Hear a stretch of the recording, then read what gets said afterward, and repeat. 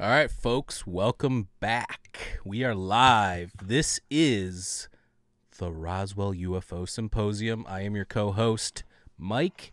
We have co-host Shane in the middle, and we have co-host Toby at the end. I just wanted to say sorry for people. We made the announcement earlier. We were going to go live about an hour ago, but we had some technical issues, which we have now fixed. So congratulations to us. If you have not already, I highly recommend going to check out our last episode that we did with Matthew Roberts, who is an experiencer. He was also in the Navy, and he worked for the Office of Naval Intelligence. It's a great episode, so please go check that out. We have the link down below. And tonight we got a special episode.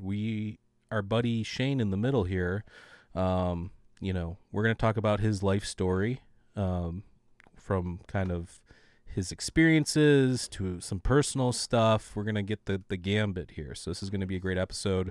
We're going to do one for each of us too. We'll do an episode where, I give a little bit of my background, and Toby, with his, but I think Shane's got the most interesting story out of the three of us, from being in the military to drug addiction to complete success story, and now here helping other people. So this is going to be awesome.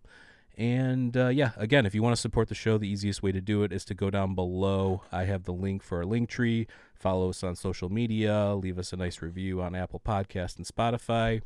And we really appreciate that. And please subscribe to our YouTube channel. Without further ado, what's going on, guys? What's up, Mike? Toby? Just another day at the office, boys. All right. This is going to be about you, Shane. So why don't do you have a starting point in which you want to jump off with this? Do you want to start with your military, or even before that? What do you want? We could start with. Actually, we'll start with when I joined up. How about that? Okay. Yeah. So we'll start with. What year did you enlist, and what was the background of you enlisting? I enlisted in 2001, May. One of the reasons I enlisted, my father was Air Force. My great-grandfather was Army Air Corps to Air Force. And then my grandfather was Army. So I wanted to keep that tradition going. But my great-grandfather was a pilot during Korea in World War II. At the time, I didn't understand or believe or anything like that. But he wrote a book, and in his book, talks about Foo Fighters. So that's actually the very first time I heard and kind of understood what it was, which led me to, kind of reading about it. I know from the point of joining, I ended up getting to my very first duty station September 9th, 2001. So my first day of active duty was September 11th, 2001. That's the very first day I was in active duty Air Force. So I watched the towers get hit. Well, the second tower live. Hadn't even met my bosses and stuff yet when I watched all that stuff go down. Then it was kind of the shit show you would imagine after that. I think it was 2002. By then I was in downrange Jacobabad, Pakistan, and it was rough, to put it mildly. But it was, I guess it was just, the only way I could say it is I was doing my job. I would do it again, right?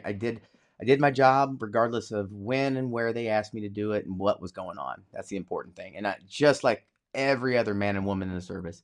So sometimes it was crappy. A lot of times it was nothing going on. But sometimes it was pretty intense. And that's just pretty much all that is. And I had 3 tours between Jacobabad. My second was we were flying missions in and out of Afghanistan and Iraq. I was delivering fuel. I'm a fuels guy, 2FOX1. POL. And then I had another one that was pretty uneventful. But 2010, I ended up getting out of the service. But actually, I should back up just a little bit. Prior to getting out, the reason I got out was I started getting sick in about 2008. I wasn't aware. I started having I thought they were heart attacks, but panic attacks, nightmares, just early on symptoms, right? And so I had ended up submitting myself to mental health on base. I think it was Yokota Air Base, Pakistan.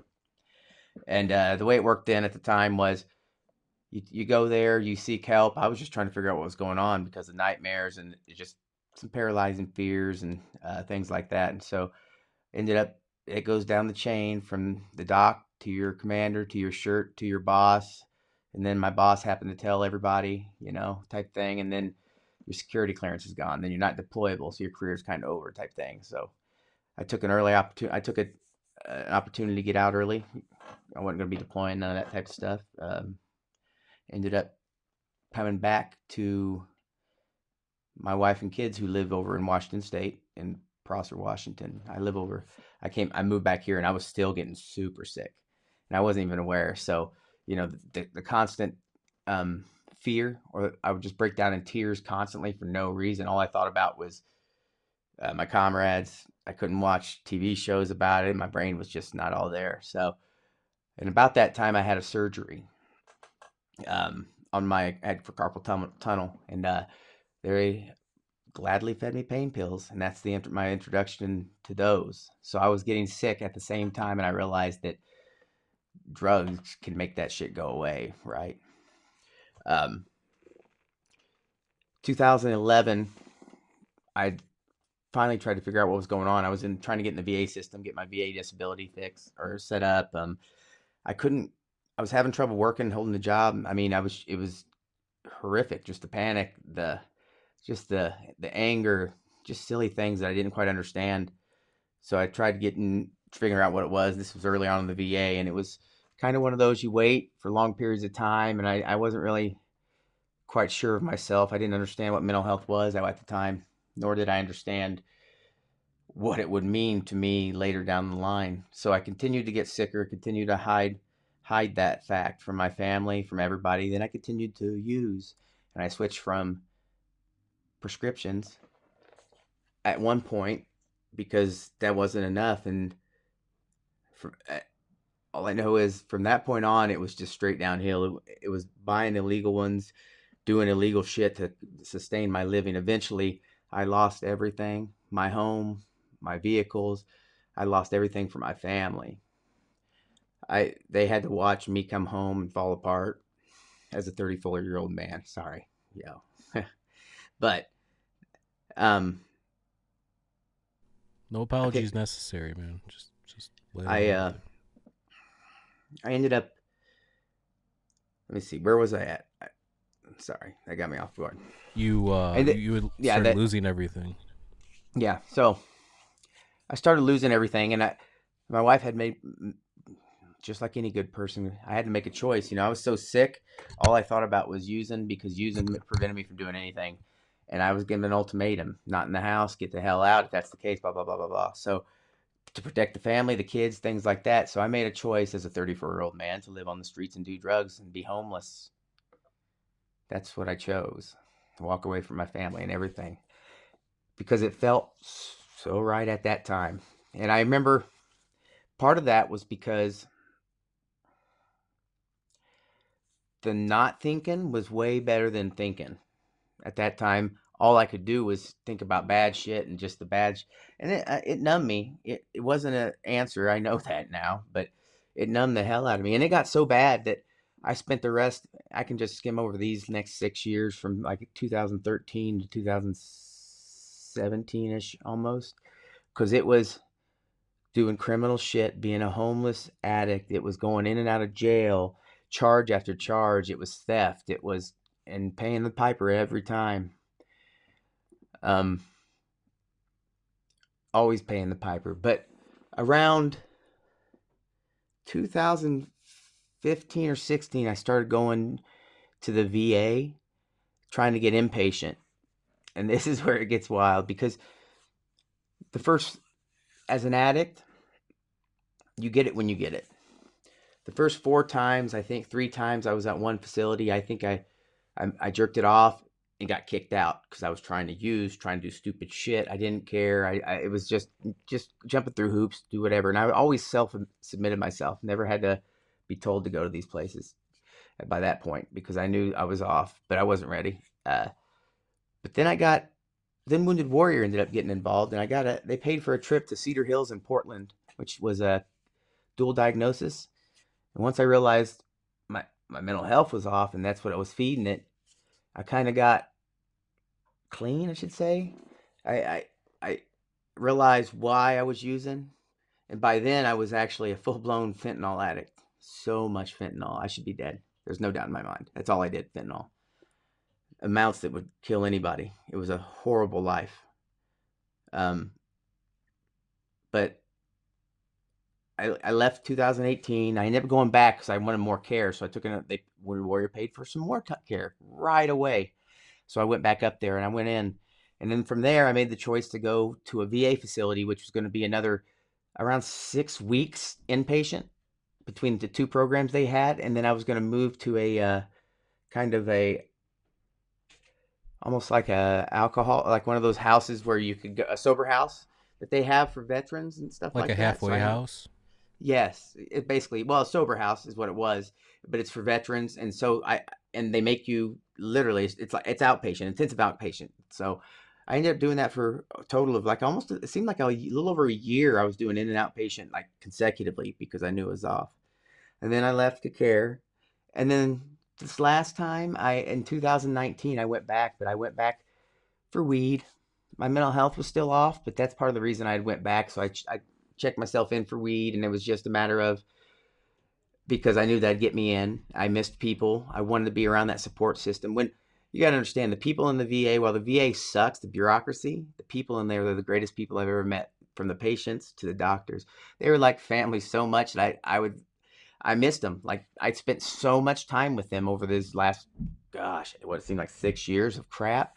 So I went back in kind of just to say bye. My mental health was a little bit off still, but I was clean since 2018, minus the weed. And then 2020 kind of rolled around, and that's about when I got out. I think it was the end of 2019 and beginning of 2020, but then the pandemic happened. Yeah, you'd have to think that like the people that work, the nurses and the healthcare people for the VA, that because it's such a mess, that they have to be those kinds of people that you're talking about, like these wonderful people, because like that's who would want to do that. Like, hey, I know this is not going to be easy or it's going to be messed up or whatever, but I want to help. So It's not, I'm not going to say it's pathetic. I love some of them so much that I found myself missing them because for someone who, and I'll go ahead and mention this now. One of the things that I read when I got out of the military when I was trying to get better it's a book by Sebastian Younger called Tribes, and it talks about this disconnection you get from all the people around you, and that's part of what PTSD is. And I felt it, and so my tribe became those sick veterans, these people that I still fight for today, and those nurses, these people that got me. But as I got better, we got to remember one of the hardest parts is it's not something most people get better from, survive, especially on top of the mental health and the things that I did, right? Homelessness.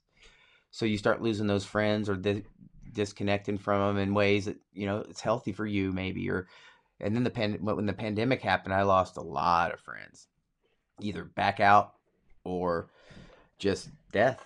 There's really no place else you can go because my friends were a small subset. I had only known sick veterans for this amount of time, and I hadn't talked to anybody else. So that's all I knew, and it was just constantly beating me down. So on top of that, I was leaving all of that behind, coming here. The pandemic happened, and then again, the VA messed my benefits up. It's a common thing. One of the things they tend to do, which makes zero sense, and I heard this when I was down at that Wounded Warrior Care in Boston, and it pisses me off, and this is why I speak to it. They send out letters to their population to tell them to sign papers, do this and that. When they have a monstrous group that is homeless, there's no place to send those letters. So time after time, a letter doesn't get signed. They make a mistake, and then without the veteran knowing, he just all of a sudden he just realizes he has no money, he has nothing to survive on, things like that. And then trying to get it fixed it's a nightmare in itself. But I kind of jumped off the subject there, Mike. no, you're fine. um Toby, you have anything to add so far? Yeah, toe baby. This guy's muted. You muted yourself, bro.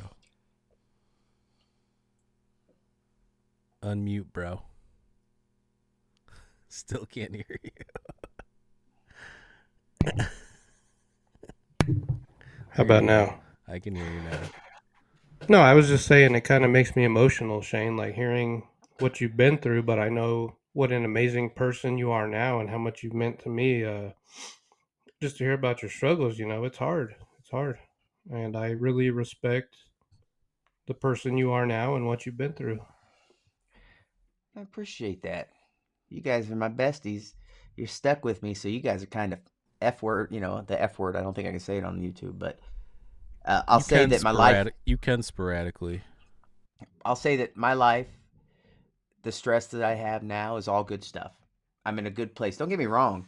Life's difficult, things like that, but I'm grateful for you guys, the friends I met from UFO Twitter. So many people that you wouldn't even begin, Ted Rowe, just people who played a part in me getting better and understanding what was going on. So let me get back to, before I skip ahead like I always do.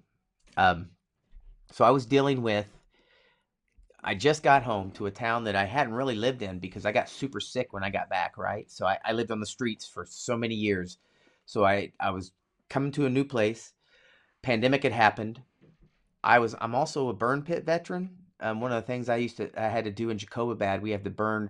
They have these giant bladders, 50,000-gallon jet fuel bladders, and I used to sit out 100 yards from our work tent, no mask, nothing, and we just they have a couple thousand of jet fuel in there, it was never anything to get was it? There's some of those toxic fizzy, these different toxins, in on all of your clothes and stuff. I didn't know at the time what that stuff was, but so pandemic, like everyone, I was a little, well, not like everyone. I was slightly more worried for the simple fact of, you got to put it in perspective. In my head, I literally just survived a shit show, and I'm like, flu's going to take me out, or whatever you want to call it, because my father almost died from it. So I was, sketched and worried, so I didn't go anywhere. I'd sit at home and I'd just do nothing, just like everybody else. But I started spending a lot of time outside. That's actually, I spend so much time outside just because of all the last, it seems like 10 years have been in inpatient, or it was pretty much inpatient jail, or, on the streets. So as I'm sitting outside, I'd spend a lot of time laying. I like looking at the stars. I like physics. I like things like that. So I'd spend a lot of time just kind of looking up at the sky. And it was probably about maybe 2.5 years ago when I first noticed something that kind of threw me for a loop.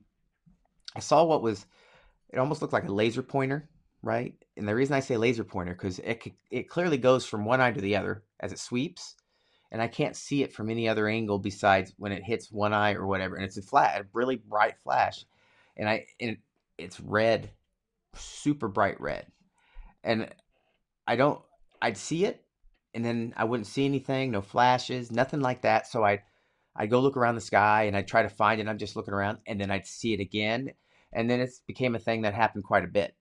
So I ended up getting my phone, a gimbal, a DJI gimbal, and I swore I was going to try to catch whatever this was. And the more time I spent outside, it wasn't easy to catch, and I don't think I intentionally, but I did get loads of video, which I don't share often. But it kept progressing. The more I'd sit outside, the less it'd show itself. It'd be on times that I wasn't paying attention. Does that make sense? This is going to sound nutty. So what would happen is, if I meant to look for it, I'm not going to see anything. It's only when I'm not paying attention that I realize, oh, boom, and then I start videoing, or I know to look up, and then there it is. This would happen so frequently with whatever this was, and you can never see what it was doing it because it was just pitch black. You could just see that pulse. It progressed from there to what looked like someone lit a match in the sky. So it looked like someone lit a match, and out of the dark came what looked like a flame, and then the flame would dart straight up, and it'd go side to side as it was going up. So it looked like a tadpole almost in its motion and it went up, and it'd keep going up, and it'd keep going up, and nothing crazy, no super speeds, nothing, just on its way.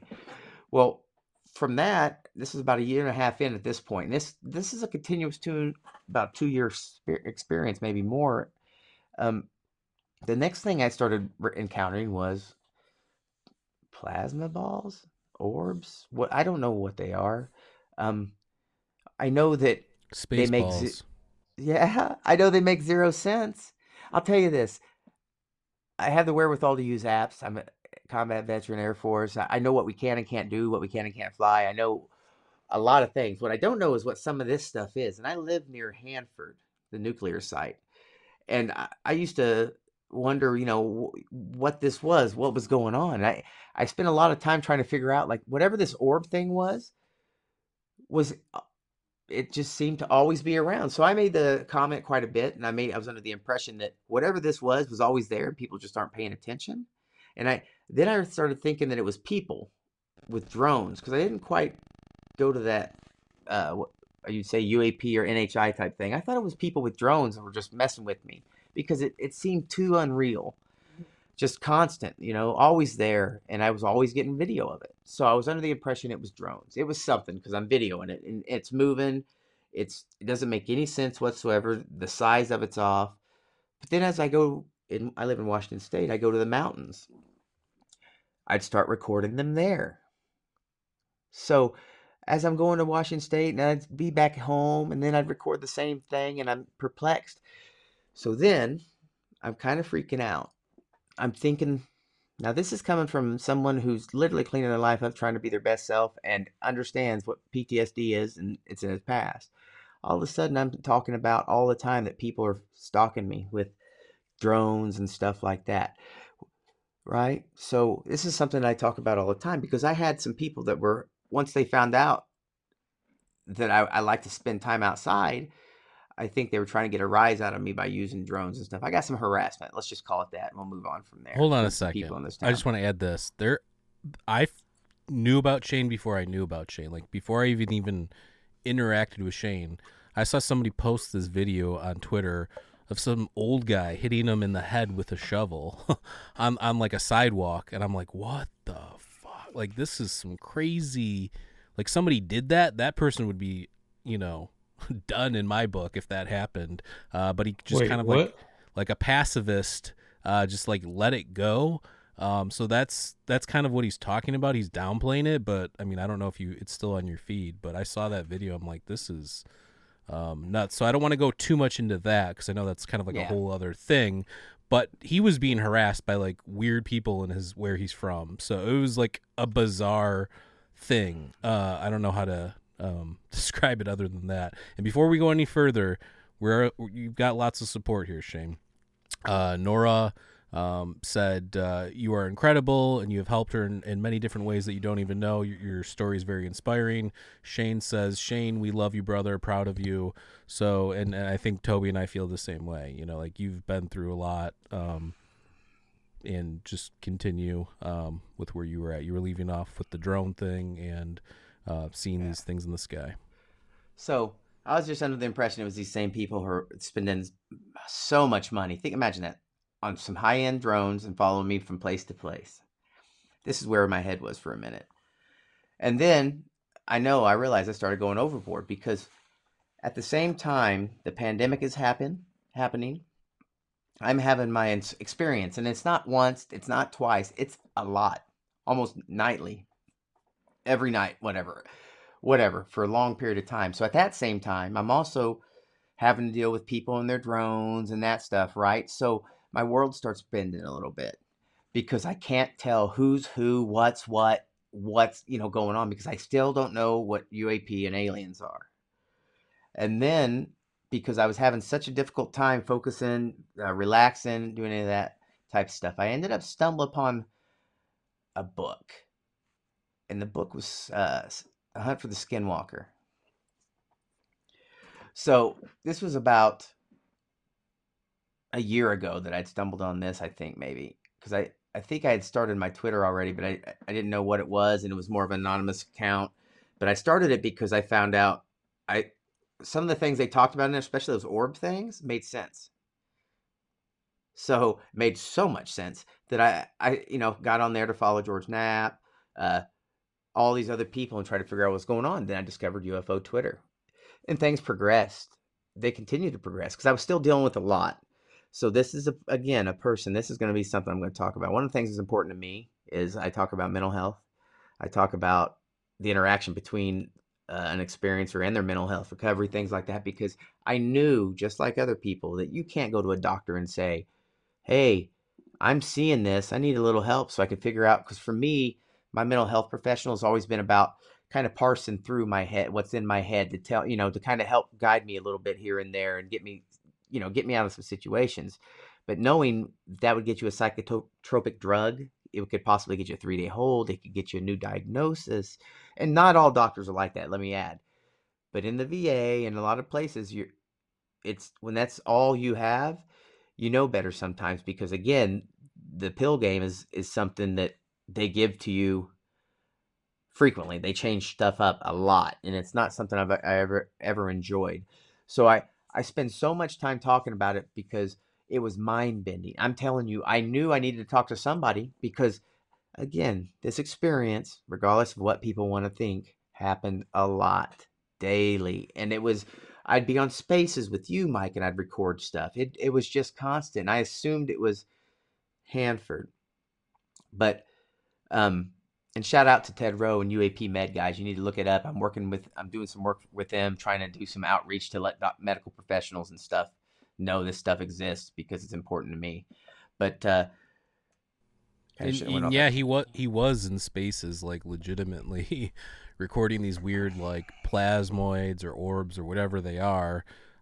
Usually, I mean, I'm not like a debunker or anything, but I'd say 90 to 95% of the videos I see on UFO Twitter and whatever are easy to tell it's like a hoax or this or that, or you can kind of identify. I legitimately don't know what's going on in Shane's videos. I'm not saying it's extraterrestrial or interdimensional or anything like that, but I can say that I'm somewhat skeptical and I don't know what that is. So basically, you're saying, Shane, you found this online community and you brought your story there. So actually, I got there. Let me back up a little bit. I got there to UFO Twitter. And no, I was anonymous, just like everyone else. I didn't know what was going on. I was still worried that it was people. That was my main thing, and it was freaking me out because they were everywhere I was at, and I was like, how? How do they know, right? Because again, we'll get back to this. Remind me about the mountains when I'd see them in the mountains, because that's a point I should not go over. I shouldn't pass up. But so I'd spend all this time looking, trying to figure out these people. Then I found UFO Twitter. Then I spent a lot of time going back and forth. Now, I wasn't, I until recently, more recently than any time, I know it's something I don't understand. Before that, it was always back and forth. It's got to be something I'm mistaken, I'm messing up. Doesn't make any sense, and I just couldn't figure it out. As on UFO Twitter, I ended up seeing Chris, Awake While Sleeping, and Sean, just my videos, post videos, first two things, and I talked to them. And I realized, oh wait, I kind of have. So I started putting videos that were anonymous on there, just here and there. I always put the same couple because I just don't really give two craps. It's lights on a video, right? And I've got a couple years worth, and probably enhancing them would do something, but it doesn't. It's my experience. It doesn't really matter to me. It's the question of what it is, because it does not make sense as I'm finding them. Right? They introduce me from person to person, and then I end up, kind of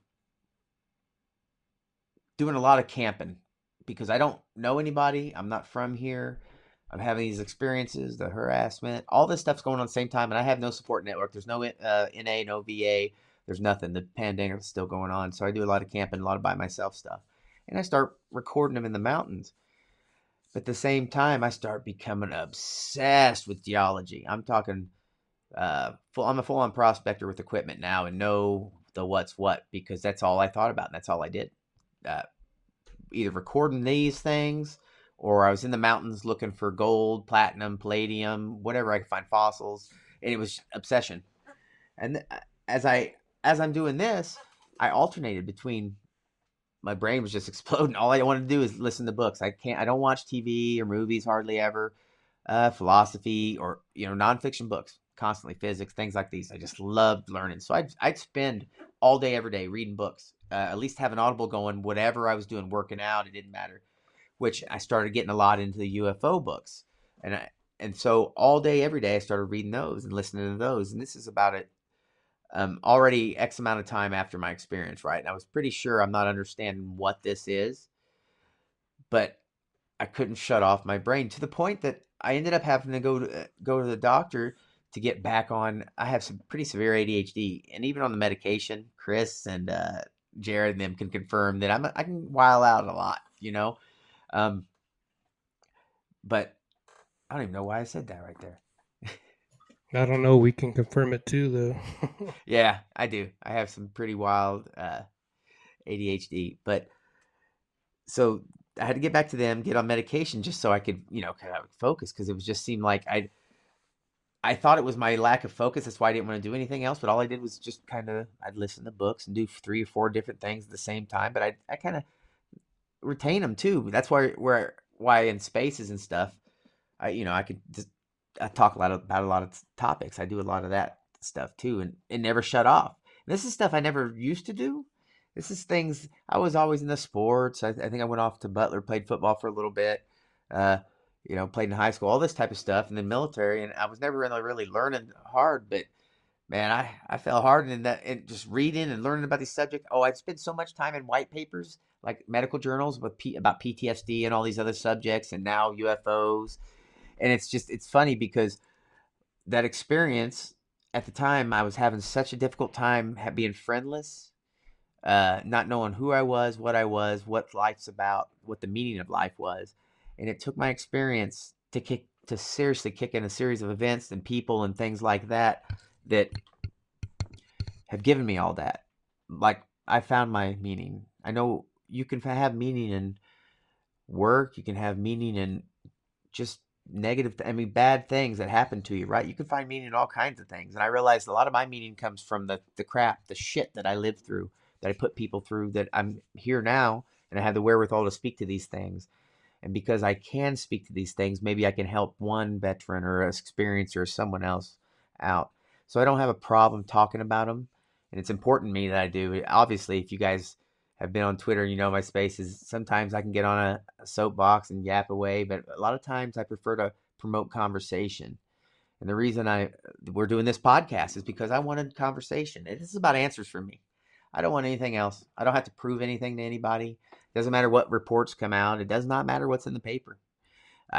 I'll do my job. I just keep talking about it in this way, right? And also speaking to the experience, the recovery, the mental health portion of it. That's super important because I promise you that's something that's not being touched. And spreading the word to my family, reaching out to them, having a script ready, things I know I can say, because there's certain things that'll turn people off when you talk about the subject, certain things that won't. I know that And I I often I get, feel like it's interesting that you say that, Shane, because it seems like people are finding more and more people that have been through more trauma have more experiences with the phenomenon. Would you agree with that? one of the things I often say in my spaces is it feels like, so let's say that all of us are just some kind of an antenna, some natural antenna, but maybe because of the amount of trauma I've lived through in my life, I'm just kind of pulsing. So I'm drawing attention. Doesn't mean I'm special. It doesn't make sense because I've been, well, I should probably back up and not jump ahead like I always do. So, yeah, I do think trauma has something to play in it because I don't recall ever before 2020 even believing in this stuff. Besides my great grandfather talking about it, I don't remember ever seeing anything like that. High strangeness. I would have called bullshit. Definitely would have called bullshit. I still have trouble with mine. So I know that after my experience started and it kept evolving, the different things I'd record and see, and it was frequent and all the time. And then I got it in my head that, I actually met Paul Hynek on UFO Twitter, and he had sent me a book, Man's Search for Meaning. And I wasn't aware at the time, but I knew I needed to get out of the house because it's been a while and I was dealing with all that crap. So I was like, I'm going to go to a UFO conference. I've never been to one. So I signed up for the one that had symposium in it, which was in my UFO Twitter name. And just so happened Paul Hynek was there. And I met Chris Lato and Alexi, um, Lucius Labs, and a bunch of other people down there, Amy, all these people, right? And they became my friends. And I realized I had such a good time that I ended up meeting up with going to Blind Frog Ranch and doing the tour there and becoming friends with Charlie Boy, Dwayne, all of them, right? And it was just the coolest experience. But then I couldn't figure out why I was so passionate about going. I mean, I had to go. There was no I was telling my family there's no not going. And then I get there and then I didn't know what Blind Frog Ranch was. Remember, I don't watch TV. I knew what Skinwalker Ranch was. That's probably one of the only shows I watched because of the book. But as I'm down there, I'm listening to Dwayne talk about they're looking for minerals and things like that and all these other things, right? And they're having all these experiences. So that night, I was looking at doing some of the research stuff, and I found a couple different places where they talk about the old prospectors used to say, if you see a UFO, mark that spot. There's probably precious metals under there. So I often wondered if, because I was obsessed. Uh, I brought a rock down there and gave it to Paul. It has palladium, platinum, gold, all that kind of stuff in there. And I couldn't figure out. I know Kevin Day, he was one of the people that I also found that was like that as well after their experience. And so I know across the board, some of this stuff happens to some people, even though the experiences differ. But I left Vernal and I was on wait. By that point, I was waiting for Wounded Warrior. I decided to try to go back in. I think I even announced it on Twitter. This is how on point they were. So if you can, guys, donate to Wounded Warrior. I have the link down below if anybody's interested. Thank you. I ended up tweeting at him, thinking about going back into inpatient. I knew I needed something because I still wasn't feeling it. And again, I'm good about taking care of myself. And they tweeted at me, said DM us, and DM'd, and I was on the list. And it was just a matter of waiting. It took a little bit, but again, this is civilian. This is donations. This is that type of thing. So I just kind of was waiting and planning my next UFO conference visit, trying to figure out where I was going to go. But at that time, I ended up starting doing spaces with Sam, Tupac, and Jared, and they were really good about getting me to talk and being super cool to me when I really hadn't talked to anybody. And that's how I met you in these spaces. Same thing. And then it's just a trickling effect. I start meeting all these people, and I start actuating something that I had in my head, because when I got out of care the last time, I had swore that I was going to do podcasts and stuff. So I had a platform to help veterans and addicts and mental health patients. This is prior to my experience. Prior, so much so that I bought all the equipment, and it just sat until we decided to do a podcast. I just had to put it together. And after my experience, I was just like, I can't believe I'm here doing this because of that. It's quite unique, I suppose. All right.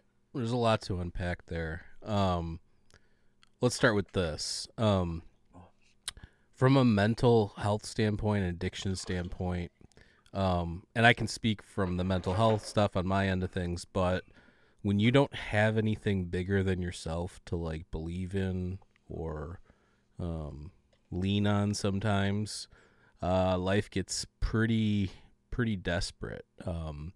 And I listening to you talk, finding this and finding the community and something bigger than yourself was obviously super helpful to take your mind off of all that. And also, when you have mental health issues, having a bunch of free time is probably your worst enemy, unless you have some sort of outlet for that, which it looks like you found, which is awesome. But so when most people go through like AA, they come out, I don't know if you know anybody that's been through AA, but they start talking about like God and like a God. And it's not necessarily like the God of the Bible, but just some sort of higher thing that connects us all, kind of a thing. And I'm kind of getting similar vibes from you, but you did that on your own. So that makes me wonder about like the mind. And I think we do need something bigger than ourselves to believe in. I really do. You could believe in the universe or believe in energy or some sort of spirit that connects us all or whatever. But if you don't have any of that, I hate when people are like, oh, I'm an atheist, I'm just a good person. No. You might, maybe, but you want to sound like Richard Dawkins. That guy's, well, come on. I should also Yeah, lucky say for too, Shane, he found you to believe in, Mike. dude. Hey. I've been all about positive vibes, and there's reasons for that. I'm not perfect, and see, Mike liked that because he's all about that too. I'm not perfect. I have bad days, and guess what? I have to make myself be a positive person, but there's nothing wrong with that. It's because I get in my head, I wake up, and I have a life that I burned down. I have regrets and guilt and shame, just like every other person. And some of the things that are so fascinating to me now, because I can feel this is awkward stuff. After my experience, I realized, the beauty in all these little things, the cool things. I should rewind a little bit, because the first time I did a podcast was Witness Citizen. That validation that I got, and I decided to go from being anonymous, and it was a rough time to do that. But I should also say, Gary Nolan followed me after that. It doesn't seem like a lot, but that was validation. I'll never be able to explain what that did for me, right? And then I met Ted Rowe. And Ted Rowe was the only person I talked to, literally dumping my experiences in DMs to him, because I knew I couldn't go to somebody else. So as these synchronicities keep happening, I keep popping to different people. And then there was a point when I was really low, and just randomness, Diane Pasolka had reached out to me in DM and invited me to her class. She'd done it, I think, twice now. But at that first time I didn't go to the class the first time. Second time I was in Boston with Wounded Warrior, so I had to miss it. But the first time, that inclusion, that it was the perfect timing, because I needed it. And Sam and Jared and all these people that I've met along the way, the support. It's not easy for me to do podcasts and spaces. My inner me wants to beat myself up and all these other things, but I do it because of support from other people, and that includes people in the community, the UFO Twitter community, that take a beating for no reason. Lou Elizondo, I wouldn't probably be here if it wasn't for him. Richard Butt, Bob Pliskin, all these people who've cared about me when no one else gave a shit, and they were from UFO Twitter. That's one of the reasons I don't really mess around with all these other things, right? I stick around UFO Twitter just because it just seems like a family in there. And I know a lot of people probably, if they're not familiar with spaces, it's just a place so we can congregate. I like asking questions and hearing other people's answers. It helps me in my search for answers. And I also realize, and go I ahead. think too, like you just mentioned all those people, and everybody likes to shit on those people. However, I don't think many people know the good things that those people are, like, helping you, giving you positive vibes and affirmations, and asking you if you need anything and things like that. So, the drama people can do their thing while the adults in the room, attend to more important things, which are these bigger questions. So, whether you believe in whatever they're saying or not, besides the point. We're all human beings, and those human beings are making more of an effort to connect with people on certain levels than some of these people creating a fuss on a internet app. So I just wanted to point that out. I appreciate you pointing that out. I completely forgot where I was at, bro. I should have wrote that down. Thanks, Yeah. Mike. So let's go back, because I have some questions back, because you kind of went through your whole journey in like a summary there, which was great. Real quick, go ahead. I skipped over quite a bit. Like I had a previous daughter, some pretty traumatic shit that I'm still working with my doctor. We can get to that. I just wanted to ask you though about your military experience specifically. So you didn't mention, what did you do in the Air Force, number one, and number two, I know Nora sent us a question. Had you had any sightings or any anomalous experiences while you were in the Air Force? That's important stuff, huh? So I was 2 Fox 1, which is fuels, POL. I refueled aircraft on the ground. I also did some other things with that, deliver fuel. Didn't matter. Did do a job behind enemy lines, things like that. And I never saw anything while I was in that I was aware of. I was good at the military. 9 years, almost 10 years, active duty. Never got a letter of reprimand, LOC, no paperwork, decorated. Outstanding unit with valor, with a V device.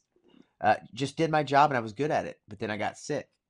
I didn't notice anything about UAPs or anything like that at the time, and I still would have called bullshit. I was a different person then, though, as well.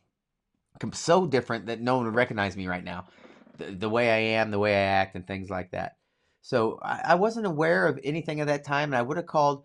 The only thing I'd ever dealt with besides my grandfather was a series of books. Actually, Estimate of the Situation, shout out to him and his comic. He sent me a book because I had mentioned, oh, that's the very first book I read about the phenomena. And it was like a Time Life type book or whatever. And that's about it. So it wasn't until I was at my worst trying to get better and climbing out that I started noticing this stuff. And I don't know if it's because of the pandemic and the amount of time I had on my hands, but I will say that I hated it.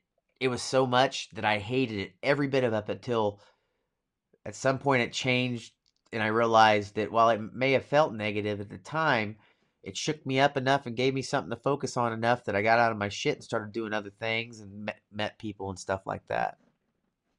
So the people you were serving with, did anybody ever mention anything like UFO, UAP related while you were deployed, or did it just never come up? No, never even, I didn't know what a UAP or UFO was, really. I probably spent zero time doing that. Most of my time as a kid was in comics.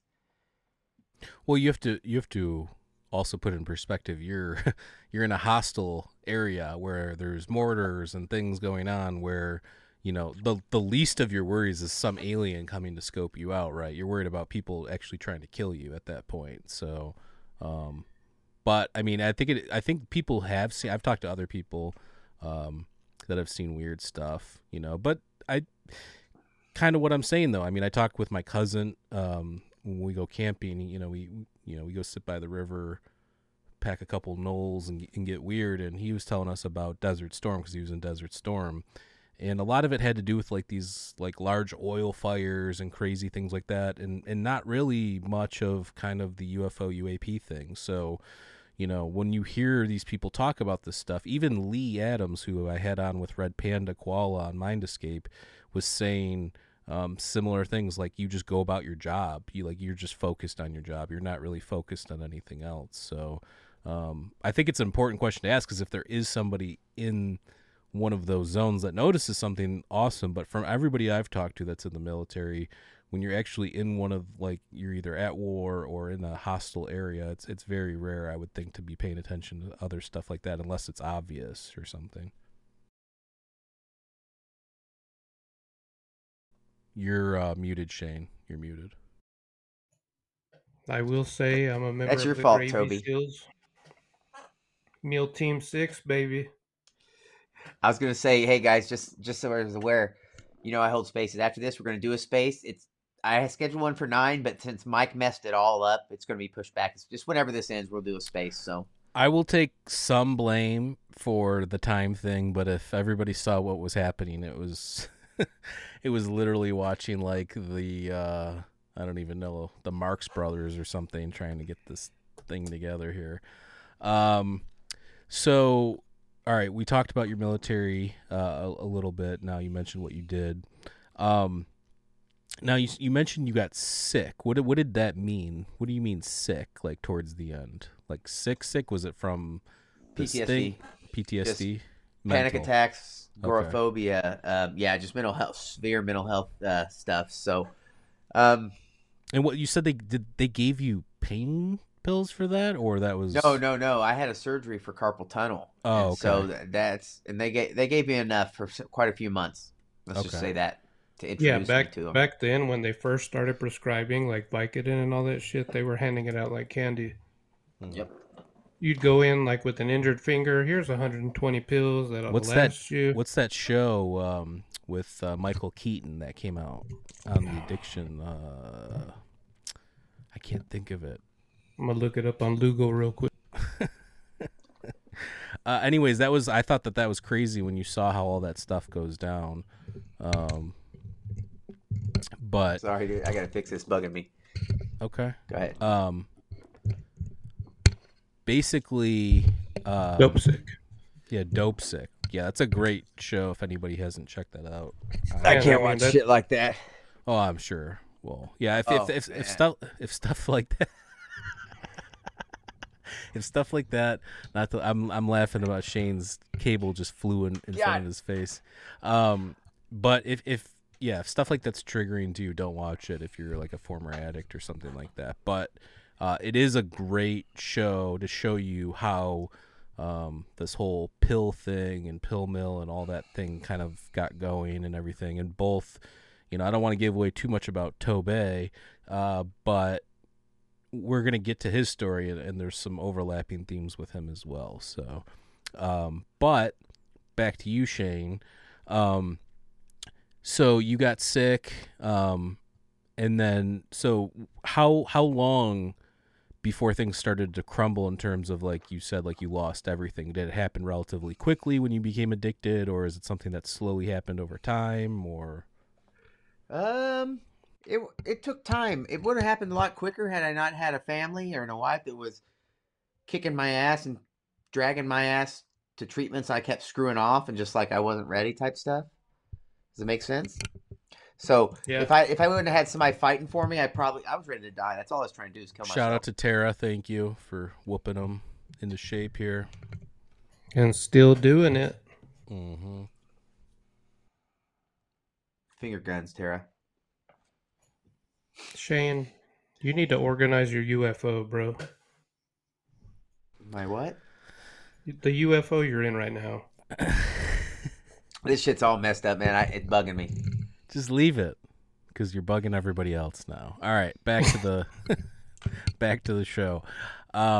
It's fine. Nobody can see it, dude. I can't see it. Just leave it. Just leave it. No, Elson, I couldn't hear you. But I can hear you now. So just leave it. So back to your story. You get hooked on these things. Your wife's helping you kind of get clean, but you were on the streets for how long did you say? 8 years, 10 years? How long was it? 2000, probably 13 or 14 to 18, around that. 4 years. Okay, 4 years. How long were you? Is that how long you were addicted in total, or was it longer? No. That's just how long I was pretty much just straight up fentanyl. I was a heroin addict injecting. I don't know. You can't see him. I put it I've all seen in a my picture of veins. his arm. It's gnarly. It's all Yeah, scarred up. You can see it at ufoexpo.com. Oh, yeah. You can definitely see it at ufoexpo.com. That was a very shameful plug, anyways. But so you were shooting up. You were doing that.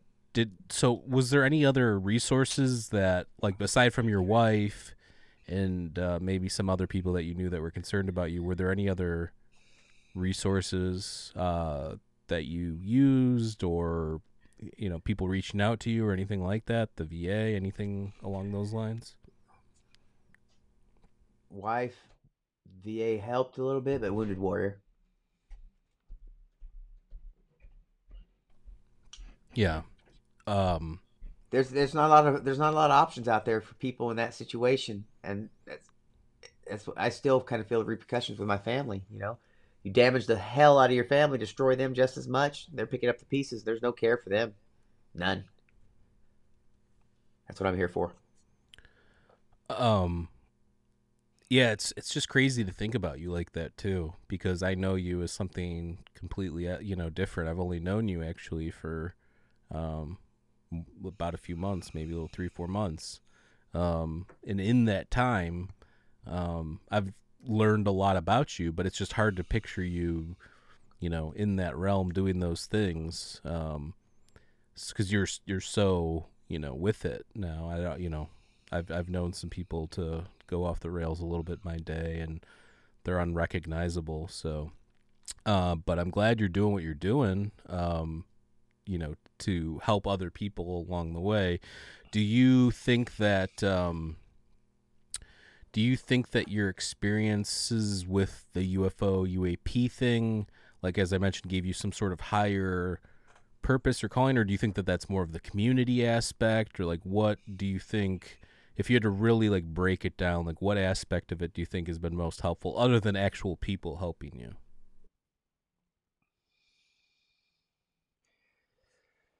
I found my meaning in the fact that, again, you can find meaning in terrible stuff, and because I survived these things, and then talking to others and realizing there are others that exist that have to deal with these type of things.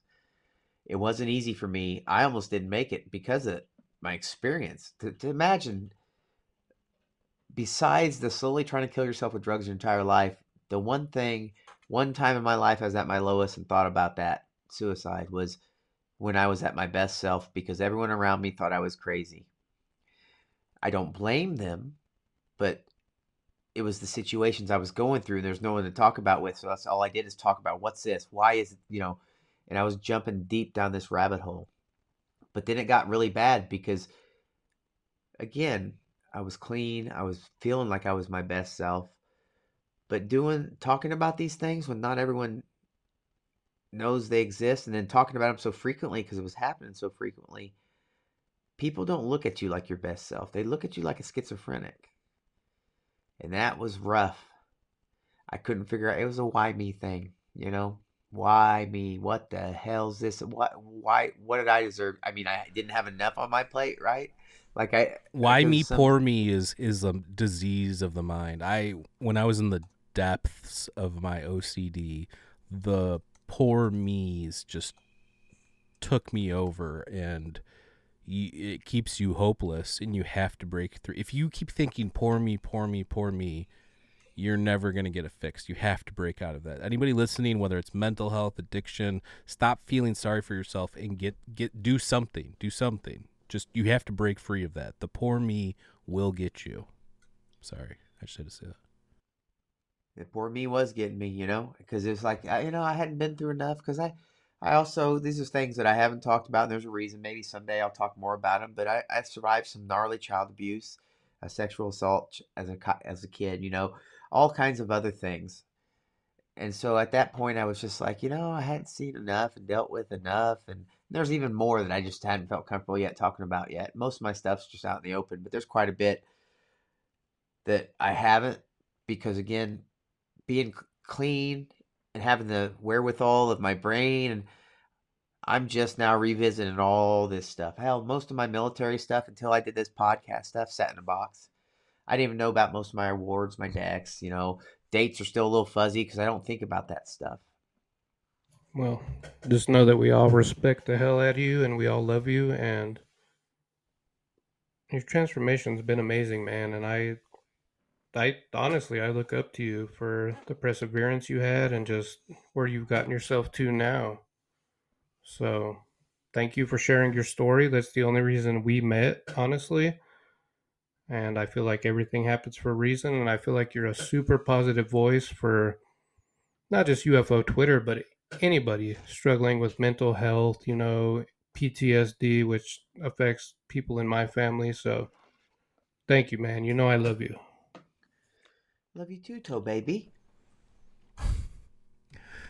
And I just want to share a funny story. So the way Shane and I met was actually same thing through Spaces. And he had sent me a message like, hey, man, really love the podcast. Love to talk to you, blah, blah, blah. And I'm like, okay. And then he sent me his number, and we started texting. And I rarely text people from online, maybe a few people. I've become more open to it with people I trust, with the podcast stuff and everything. But all of a sudden I'm interacting with this guy. I'm like, dude, this guy's the most positive person I've ever talked to. What the hell? And he's like, I want to help with the podcast, blah, blah, blah. I'm like, okay. So we start talking more and more and more. Shane, I can honestly say this, is one of the only people I've ever met in my life that when you talk to them, you feel better about yourself and more motivated to do more stuff. I had been doing Mind Escape for 5 years at that point, and things were just kind of, rolling along. And then he comes around and re-injects this excitement and reinvigorates me to do the thing that I love doing. So it's Shane has, it's important that he's here and helping people, because I don't know many people that give that energy off. I can think of a few in my life, in person, but Shane, I mean, I just want to say, man, I love you, and I'm happy you're here too, because I've never met anybody that exudes the kind of energy that you exude. And I know you've got your own issues and you've got bad days and things happen, but when you're on it, bro, you're on it. I don't know many people like you, so that's why your story is important to share, and that's why you're an important person to be here. So I'll tell you that, like I said before, I make myself, and that's okay, be a positive person. But there's a reason. I spent my entire life living a bad life, a life I didn't realize was toxic, being the kind of person that I now don't want to be. So I make myself be a different person every day. And I also it's very easy for me to slip back into that old guy by being around conversations and stuff like that. And then if you can't make your own life positive, then what chance do you have? So I do my best to surround myself with positive people, be a positive person. I have my issues, of course. I could be a jerk. I can, this is not what I'm saying. But one of the things I strive to do is to be kind to everyone is the best way that I can, because there's enough shit in people's lives without being slung. You can disagree and still find a way to find value in that person and the things that they say. I know that I feel horrible when, and just like my old me, when I had those kind of interactions when people are just being mean and doing garbage stuff. I know I sound like Mr. Rogers, but it's a mental health thing for me. It's how I keep myself the way that I am, safe, healthy, clean, all these things. I avoid that bull crap because that toxic baloney, it's not a part of a human life that I want. Well, since we're sharing stories, the reason I reached out to Shane was my stepson was going prospecting, and I just happened to see, I liked his post about his sightings and just talking about mental health and UAP and everything. So I reached out to Shane and asked him for some advice on prospecting, and he sent me like 10 resources like immediately. So thanks again for that. I I do that a lot though. Anytime anybody reaches out for me, and obviously you can only do so much, but like about addiction and mental health, I make it a point to kind of keep in contact and talk to them. I'm retired, fully retired, so I don't, if that's what I can do, if that's my part, just speaking to these things, just trying to let other people know what I went through, what maybe they can expect, or maybe I know what can be fixed in the VA, I'll do it. Especially the whole no longer being anonymous thing. You know what? Between people like Ted Rowe and Matthew Roberts and all these other experiencers that come before me, that come with their names, that helped me because I realized, read their books or talked to them and realized that this phenomenon is real. You know, I can do that, and I'll be damned if because of my experience, if I'm not my best self in my best spot with, I couldn't have been happier. Still clueless as to what's going on, but I couldn't be happier. Maybe you should talk about UAP Med some more so people get an idea of what exactly it is we're trying to accomplish. How about you talk about UAP Med? No, how about you? Okay, so Ted Rose and Deb from UAP Studies, uh, Calling All Beings, one of the members of that as well, and is it Deb's Data Dojo as well? They started what's called UAP Med, and it's an outreach program just to let medical professionals, mental health professionals know, give them the resources they need so they can do their own research, perhaps, and figure out, you know, it's not always cut and dry. Something's here. We don't know what it is. We can argue all day long what it is, where it's from, but there's something that isn't our tech, that isn't another nation's tech that's here. There's enough experience. There's enough data that's not being shown. The government's doing what they do because they got programs to hide, to bring in front of Congress so they can decompartmentalize, whatever you want to call it. Um, I got on my soapbox and forgot what I was saying. UAP Med. Yes. And so what they're doing is basically outreach. And so when I was in Boston with Wounded Warrior, it was about a month ago, one of the things that I took away that I really wanted to do was I actually spoke to my doctor before I left and said, hey, if you ever take anything away from me, what do you think about UAP? And she said she didn't, which is quite a few people. They just don't. So I said, well, and explained a couple things, nuts and bolts stuff. I know how to read a room, and that's very important. You got to learn the terminology you should probably use, learn how to read a room. And I knew what to say, and I just kind of then in the end, it's not me I wanted to believe. I give her the resources, and she's down there. It's right by Harvard. I see Avi Loeb, Gary Nolan, Diane Pasolka, all these other.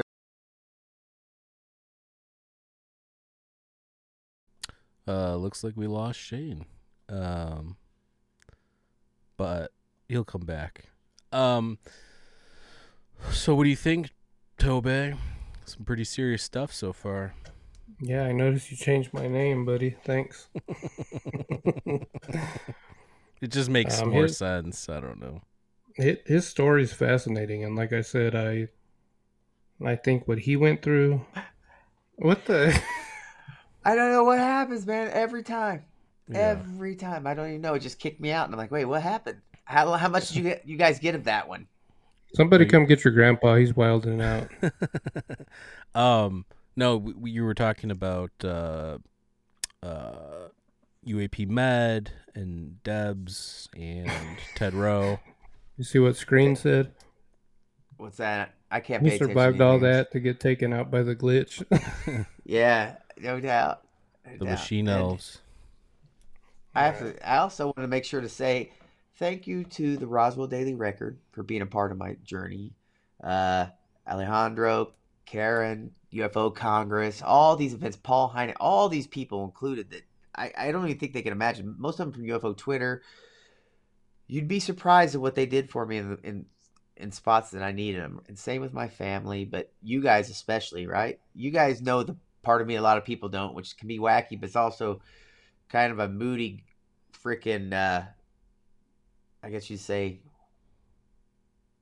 kind person, but moody can be like I beat up myself quite a bit, and I got so you guys constantly your I guess your reaffirmment for me is quite helpful. Just like or just kind of tell me pull back on the reins because I can get excited. I can be a bit much. Just ask anybody that's met me in person.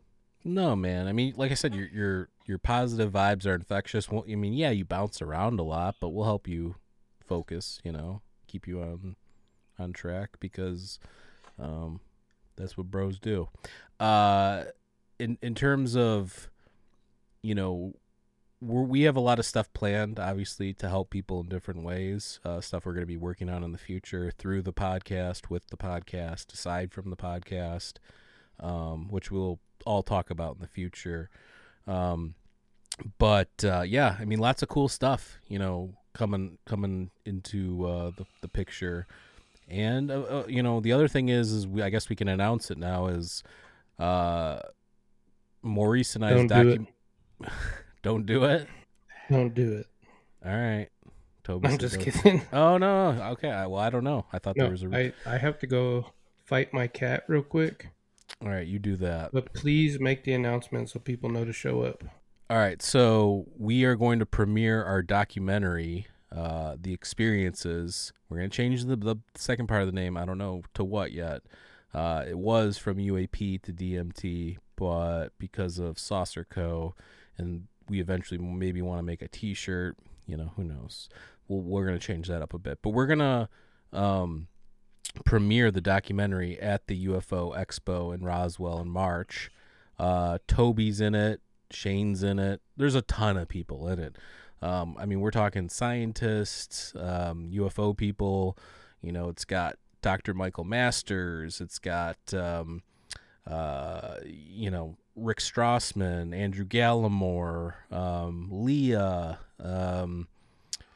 just tons of people are my philosophy partner, Sanjana. We've got tons of people in the documentary, from experiencers to scientists to people in the UFO community. Matthew Roberts is going to be in there. So tons of stuff. It's going to be awesome. And we're going to premiere it there. And we hope everybody that can show up shows up. But yeah, and we're going to try and include some of Shane's clips of his orbs and his UAP and all that stuff. So but yeah, I just wanted to mention that. And in terms of going forward, Shane, obviously you're doing all these Twitter spaces. You let people speak their minds and everything like that. And obviously there's a positive response. Every time I come to one of your spaces, somebody's always like, thank you for letting me share my story and get it all out there, because people don't want to listen. You mentioned how your therapist, you felt scared to mention this to your therapist at Wounded Warrior. So that's what UAP Med's going to be working on. But I think that there's a lot of categories that are like that. I remember when I went to CBT therapy, and my therapist was a former priest, and somehow it got into like philosophy, and I started talking about like psychedelics and stuff like that. And by the time like after a few weeks, I think he was even intrigued by psychedelic therapy and the experiences that can come from that. But from talking about like the UFO UAP thing, I feel you on that from the sense of what you're going to tell this to that person, and they're going to, they'll listen to you. I think they'll be nice, but secretly you don't know what they're thinking or how they'll respond or what they're writing down or whatever. So I think that that's an important part to bring up. How do you feel like UAP med is going to fix that? Just educating people, because I know that that's what the psychedelic community is doing. They're going to all the therapists and all the outlets and saying, hey, this is how you do this, or this is how you employ these tactics, or setting different things at different aspects of it. Is that what's going to happen, do you think, with this, or do you think that that's a more of a long-term thing? That's what I think this is educational. I think it's about getting the message out there, making people think twice, or doctors perhaps, about this. It's kind of a new subject, just like whereas right now addiction medicine is pretty much like regular medicine was in the 1900s. That's how new addiction medicine is. Now imagine this kind of medical, because there are injuries. There are people who injuries. There are white papers about all these different subjects. We don't have to argue about them. But we need to let people know that there are other options, or, not everyone's crazy. And I hate to use that term, and you don't necessarily need a pill, but imagine if we had not only all the scientists on board, but the medical professionals, the amount of data you could get.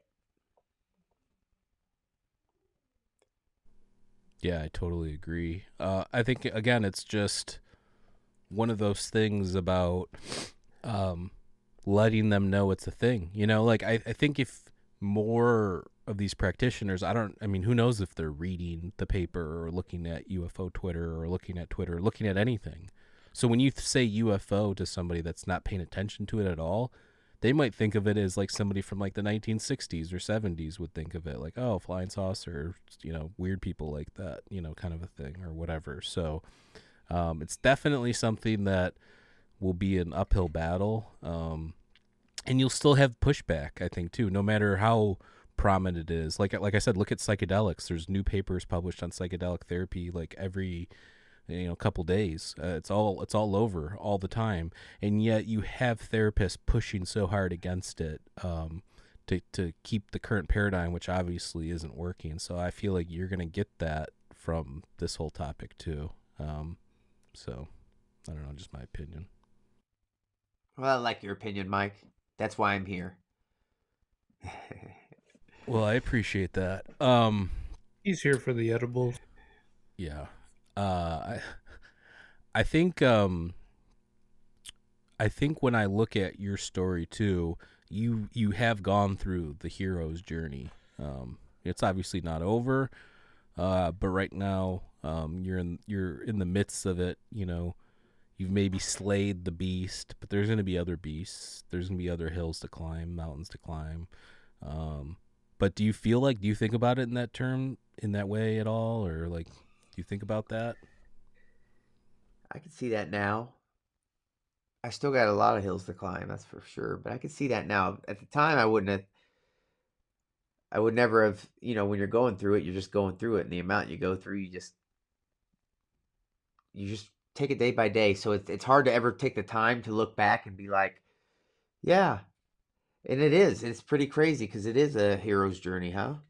Not saying that I'm a hero, but what I am is someone who, I guess, has a new take on life.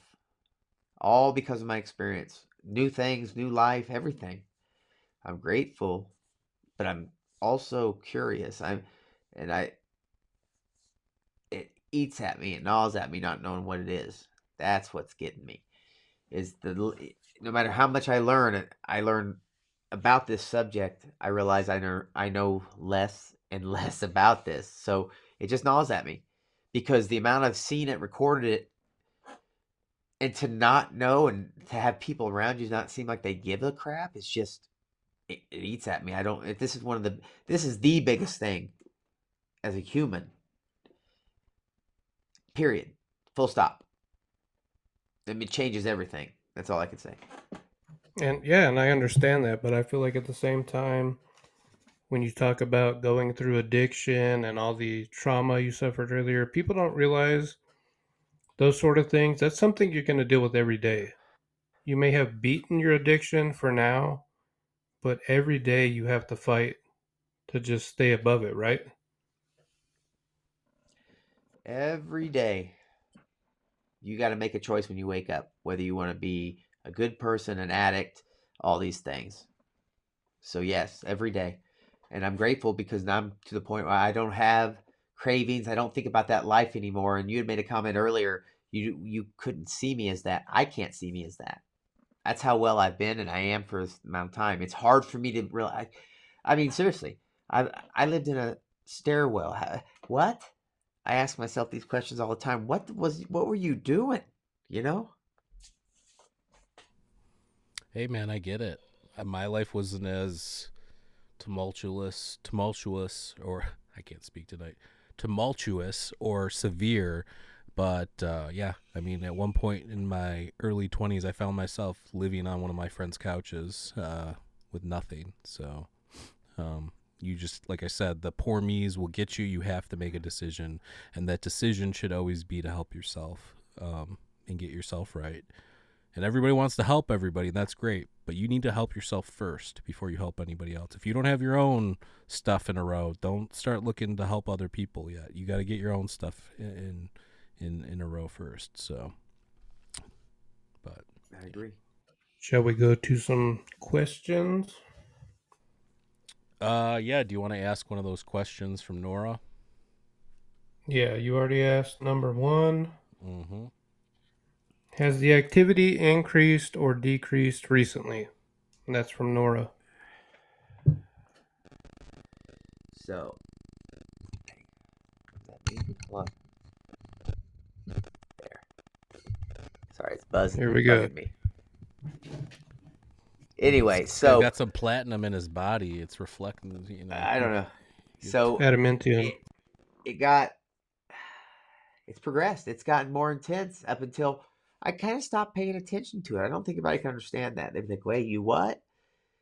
When you've recorded it as much as I have, or it's just kind of a. I know it's here even if I never saw it again, so it doesn't matter. But I don't really pay. Every now and again, it gets my attention, or maybe I pay attention. When I was down in Vernal, I saw something. When I was down at Phoenix this last time, I was outside with Jared, and I saw that same sweeping light. So, did that answer your question? Well, I guess my quote follow up on that would be: if you were to walk outside right now or in the next few days, do you think you would still see it, or do you think it would take you going out and just like trying to have it? You know what I'm saying? Like, is there an intent there? Was there intent there? Um, I and think if I'm under the impression that I would still see it. Yes, if I spent enough time out there, I'd probably still record it or see it. One of the two. I'm under that impression because I've never, since I started having the experience, I've never went more than, and I intentionally took a 3 month break at one time to see if that would happen, and it did again. So I've never actually really concerned with it. I'm pretty sure once, like Diane Pasolka says, once you notice them, they notice you. So I mean, it is what it is. All right. Here's the following question. Do you feel any closer to any answers? Only thing I feel to knowing is answers for myself. I would say of who I am, but I am no closer to knowing what it is. But that's the crazy part. They're intertwined. No matter what anybody tells me to this point, and I'm sorry, my nose is starting to get clogged. I'm sick. Uh, my lack of Mike gave answers. you COVID. Yeah, that lack of answers for the subject. Yes, but because of the subject, I've gained so much more insight to myself in my world. Does that make any sense? Yeah, absolutely. And this brings a great follow up question. What is your favorite moment from your recent UFO con interactions? Oh wow. So, um I just Meeting people I talk to every day on UFO Twitter and Spaces, and just meeting these people who discuss this subject passionately. You know what it's like to do what we do in spaces or in these podcasts, but sit down with Micah Hanks and Chrissy Newton, have a beer, or talk to Dr. Michael Masters while you're outside, about these different subjects. And that's what we do. A lot of people do that. They have this interest. So that's the coolest part, is doing this in person, those kind of connections, and meeting other experiencers in person. So Yeah, I mean, it's an interesting question because I mean, I don't think this is the same for everybody, but I found the more that I learn and the more that I know, the less that I know, if that makes sense. Because there's gonna be a whole host of questions that come up from learning more. Do you know what I'm saying? Like, so like the more you learn and the more you know, the more you realize how little you know, which is, not a lot. So, I, I don't. My personal experiences, while my own experiences have been interesting and added insight into my own mind and life and things like that, I don't think that they yielded anything that I could take away and be like, that's the answer to life. But I think that that's the point. I think it's a symbol for looking for those things. So it might be a reminder, it might be like a guide stone or something like that, or just like I said, like a symbol, like, hey, we're here, or hey, look into this kind of a thing. But I don't think it actually gives you knowledge, if that makes sense. It no, does. it And does. Screen has an interesting question for Shane. Shane, did your experiences only start after you got clean? And he says normally it's the other way around. LOL. Actually, yes, it was only 2018 is when the last time I had used drugs. I mean, weed. I still smoke weed, but Not a yeah, drug. I was clean at the time. So yeah, I mean, I've been clean since. So yeah, I've never had I any mean, experiences. and it's legal where you live, so Yeah, um yeah, I mean, that's a good point though. I mean, I know a decent amount of people when they started using psychedelics or whatever, they realize, oh, there's weird stuff I'm seeing, entities, UFOs, things like that. So, but yeah, that was a good question. Do you have any other You questions on guys there, want to Toby? get a little controversial here? I mean, it depends on what kind of controversial it is, not because not if Shane style controversial.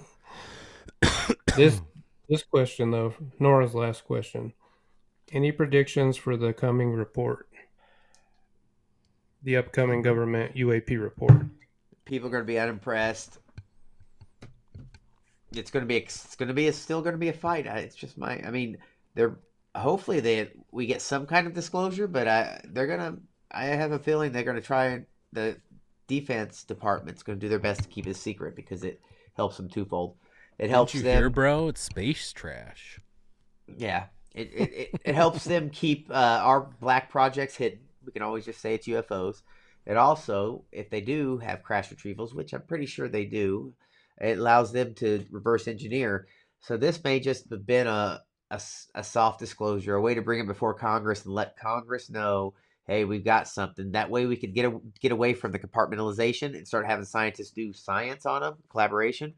Because countries like China and Russia, they are. I mean, the only reason we have it is because it's tough to keep secrets. But those countries are be cutting people's heads off, so it's going to be hard for them to say a lot because they're worried about other countries getting some of this tech.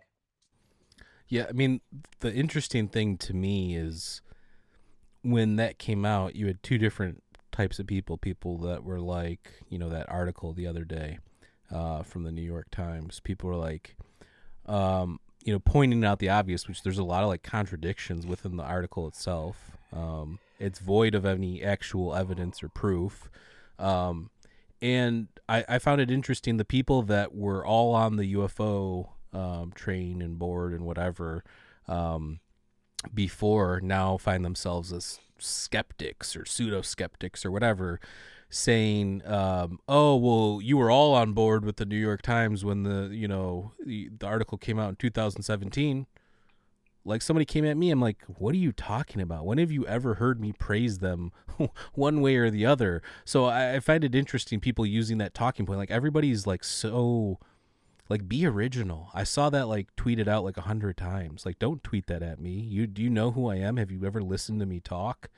Bring something better to the dialogue. Bring something better. If you're going to come at me come at me with something interesting to say, not some like rehashed, talking point that everybody's been saying all day long. So, it's just it's it is what it is. Unfortunately, I wish there was more people in tune with like epistemology and ontology and teleology. You were mentioning purpose earlier, and I wish more people would look into those aspects of it. But yeah, it's just one of those things where that stuff irritates me. While I'm sure both of you look at me as more of a skeptic, I'll defend UFO Twitter on the article thing, because it was a junk article. It was poorly written. Whoever wrote that, they should have had a background in at least philosophy or science, which they had neither. It was apparent. So yeah, I mean, if you're gonna write something to try and take down a community or whatever, you better come a little bit harder than that. So there's a lot more educated people on UFO Twitter than the person that wrote that article. So it was I'll tell you what, it's clear from the article. I don't begrudge him. He's a journalist. I guess he did some journalism. But he clearly states in there of the identified, right? It's space trash, this, that, or that. No one gives a crap about the identified. It's the unidentified that our United States government can't identify. That's a big thing. So that's what's important to take away from that, whatever anybody says. Yeah, and I mean, Shane, and I'm sure Mike too, we have sources, I don't want to say on the inside, but we know people that know things. And I think you hit the nail on the head earlier, where they wanted to bring it out, so the Senate and Congress was aware about it. You need to get more funding, and then suddenly you can tuck this back into these black projects without being so compartmentalized. And that's all I'm going to say about it. well, the other thing that's interesting is there is a lot of like back and forth. It's almost, I'm not saying it's like planned or anything, but it's like, some of, the New York Times in the past, they've been pro finding out what this thing is. Now other news agencies and newspapers are getting on board with it, and maybe they're doing the hipster thing, and it's like, oh, it's not cool to talk. What's the other angle? Vice does that a lot. Vice was so pro psychedelic, and then all of a sudden, like 2 years ago, Vice switched to like, how can we look at the nuances of the psychedelic community and poke holes in it, like stuff like that. So there's a very hipster element to these things. When something becomes cool or popular, you have like, how can we take the other position on this and come out on top, kind of a thing. So it's all a game to them. But I would just point out that, I think Shane's right about the report. I think it's going to be underwhelming to people that are expecting it to be awesome or have some crazy, I mean, hopefully we're all wrong, but for me, I don't need any sort of validation. So I think it just sucks for people that have never had an experience, that are fascinated with the topic. I mean, our buddy Chase in here, I know he's seen a demon or something, but he's named Toby. He's out here eating frogs. I mean, let's just lay it all out here, boys.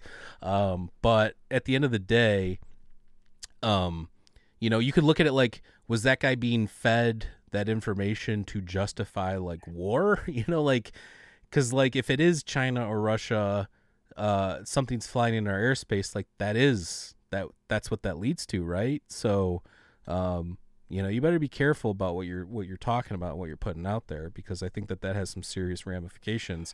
And at the same time, I don't think it is another country, because if it was one of those other countries that we know have malicious intent, they would be using that to their advantage right now, and you wouldn't even, maybe not even know about it, but they would have a serious advantage. So I would just point that out, that I don't think that any of those other countries have that technology, because if they did, they wouldn't be struggling so mightily out there. So I agree 100%. Now let's move on. Shane, you have a question from Randy. Has Shane interacted to his lights? I've asked mine to go brighter and change color. I tell them how beautiful they are. Not intentionally. I think before I knew what they were, I got video of me flashing it twice with a flashlight when it got pretty close to me, and I think it flashed back, maybe, or maybe it was, I don't know, whatever, but not on purpose. And then sometimes in my head, I talk to myself, not intentional CE5 and stuff. I'm not knocking it or anything. I just don't know what I'm dealing with. So I hate to dial the wrong number. I I'll say things in my head, after waiting for hours outside to record whatever the hell I was seeing, just like pissed off saying shit in my head, and then it'd show up. So that's about the only communications, cursing at it, because like I said, it wasn't a fun experience for me. Now I'm more laid back, but it was quite different. I wasn't having a good time at all.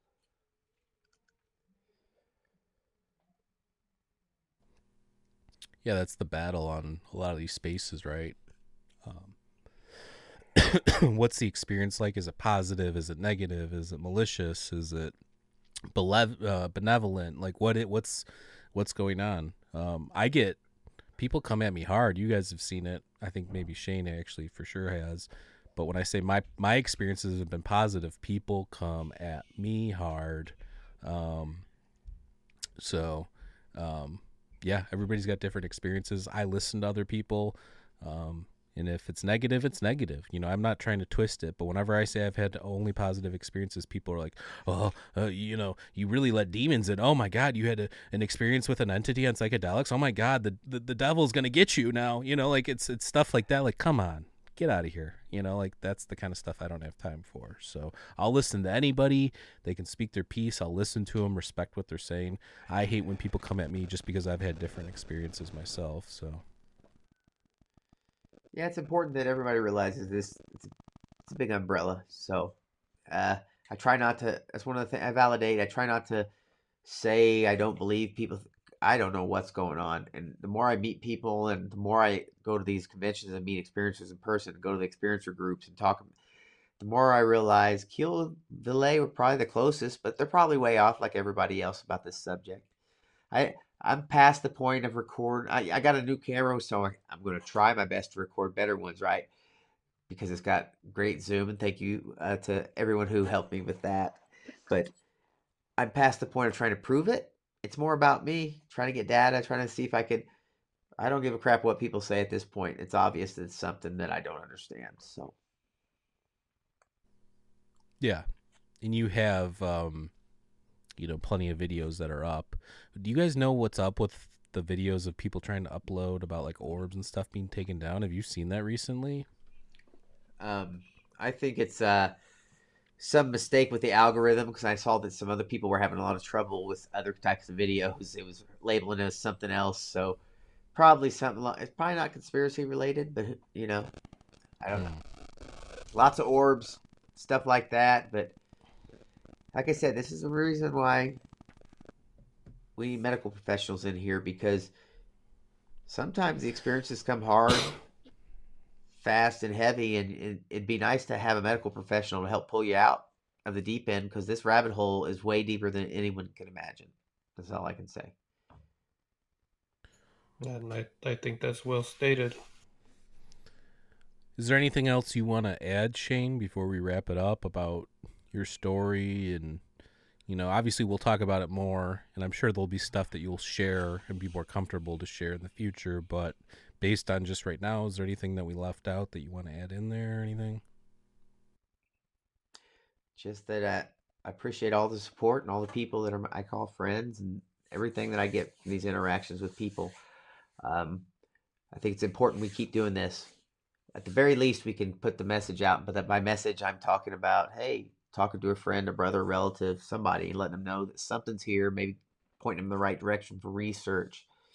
The more people we bring on board with this and have get their Congress on board, we deserve to know at the very least. And I think it's important that we have these conversations. You're not always going to like the people we talk to or that you have to have conversations with, but you can respect them and take something from whatever argument they bring.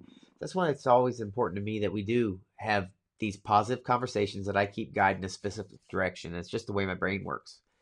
I don't need if I wanted screaming and yelling and cursing, my PTSD ridden brain will already do that for me. So I try to keep, I guess foster conversations that I want to have, and I may not agree with all the people, but I also want people who don't agree with me to look me in the eyes as I tell them I'm an experiencer, that the subject is here, it's real, and I do my best to speak to it in a way that I know and that I'm comfortable with, but I'm not trying to speak to things like I'm some scientist or researcher or anything like that.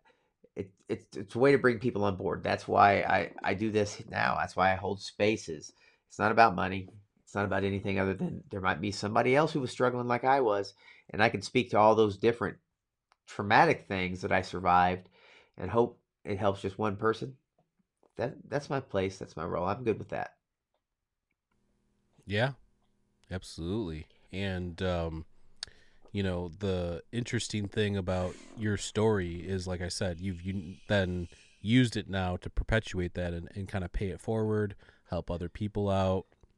You mentioned the spaces things. If you ever see Shane leave a space, it's probably because there's too much talking or fighting, because he does get triggered as PTSD when a lot of people get going at once. So, if he's hosting the space, just keep that in mind. Try and keep it civil. And, if you've got a beef with somebody, talk it out. Don't get all worked up. So, Yeah. uh, but yeah, so is that's all we've got here tonight, folks? That's all we got. My cold, actually, I was good till the very end. My cold's hit me right in the head. Now I got Yeah, I this know. sinus thing going. We're getting over something here, my house as well. So, but listen, thank you so much for being you. You're awesome. You're super, super positive. Like I said, it's infectious. You make me want to do my creative stuff even more and harder than I was doing it before. So like that's the energy you're bringing, and you've definitely injected some life into something that I was just kind of going through the motions with. So I appreciate what you're doing. Keep doing what you're doing. Keep helping other people, because you're really good at that. Keep like facilitating the ability for other people to tell their story. Yeah, we'll keep doing this podcast and keep trying to have these interesting conversations for people. And yeah, that's all I've got to say on it. I just wanted to say, guys, hey, Wounded Warrior is important to me. Do me a favor. If you can, click, donate, buy some merch. Go to our Roswell Daily Records merch store. They got some cool gear. There's some of my favorite shirts and stuff like that. I'd appreciate it. They support us. They've helped me on my journey. And it's not about money, but we need to support the people to support us. So I'm also thankful to Toby and Mike for being a part of my journey as well. And everyone I mentioned earlier, UFO Twitter and stuff like that. And poor Toby and Mike, you can't quit me now. No. Yeah, we don't plan on it, bro. Yeah, but if anybody's interested, I have the link for Wounded Warrior down below. They've helped Shane tremendously, so if you want to give to an organization and help somebody else out, that's the place to do it. We've got the Linktree link down there. If you want to support the podcast, please follow us on all the social media apps, as well as leaving us a nice review on Apple Podcast and Spotify. If you're listening on the audio platforms, please check out our YouTube channel and subscribe, and come watch us live. We do our episodes live on YouTube. And if you're watching live on YouTube, also listen to us on Spotify and all the audio apps as well. We do have our video podcast on Spotify as well. Don't forget Roswell in March. Check out UFOexpo.com. We're going to be going live from there, and we'll be on the speaker panel. So it's going to be a good time. Lots of people going. I'd like to see everyone there. High fives. Yeah, we're premiering the documentary that we're all going to be in, as well as many other people. As I mentioned, Dr. Michael Masters, Dr. Bob Davis, Matthew Roberts. It's centered around Chris Wolford's story. So Chris Wolford is kind of like the main premise in his experiences on his farm. And we've got, like I said, like Rick Strassman's in there, Andrew Gallimore. So it's a mixture of just experiences from UFO, UAP stuff to psychedelics and entities and esoteric stuff. And yeah, if you're interested in this and you want to hear more, Shane's been helping me out with my other podcast, Mind Escape. I have the link down below as well. We just did an awesome 3 hours and 15-minute episode with Randall Carlson this last week, which was amazing. And, Shane, he mentioned talking to skeptics. He was on the Mick West episode with me where he questioned Mick West and explained to him that he was an experiencer and looked him in the eye, as he mentioned before a few minutes ago. So if you're interested in all that, just, check out Mind Escape. And, follow Toby on Twitter at RDR Incident. Follow Shane on Twitter at Old Vet Symposium. And you can follow me at Mike Escape. And shout out to everybody. Shout out to B. Shout out to Screen Names. Shout out to Chase. Shout out to Leah. Shout out to Nora. Shout out to, let's see here. Who else? Corporal ABE 11B. Let's see who else is in here. Shout out to Randy. And just everybody that's helped us and joined and contributed. And we're always looking for, if anybody wants to help out with the stuff we're doing in any way, whether it be posting stuff or helping creative stuff, reach out to us. We're trying to build some sort of a team, so. But I just want to say, I just want to say, Jamie, you're doing awesome. Keep being positive. Keep doing what you're doing. Thank you for helping us. And Chase, my brother, all them. Everybody that's helped with this, Nora, all the questions, I appreciate all that love and the ability to accept me for the special person that I am. Well, again, we all love you, Shane, and we appreciate you sharing your story, and I know it's emotional and tough and everything, and I know you'll disclose more in the future, but if anybody's interested, are we still going to do the space? Yep, we're going to space. We're going to jump on this Twitter space right now, so if everybody wants to jump on there with us and come chat, please do so. So, again, we love everybody. Stay safe out there, and peace.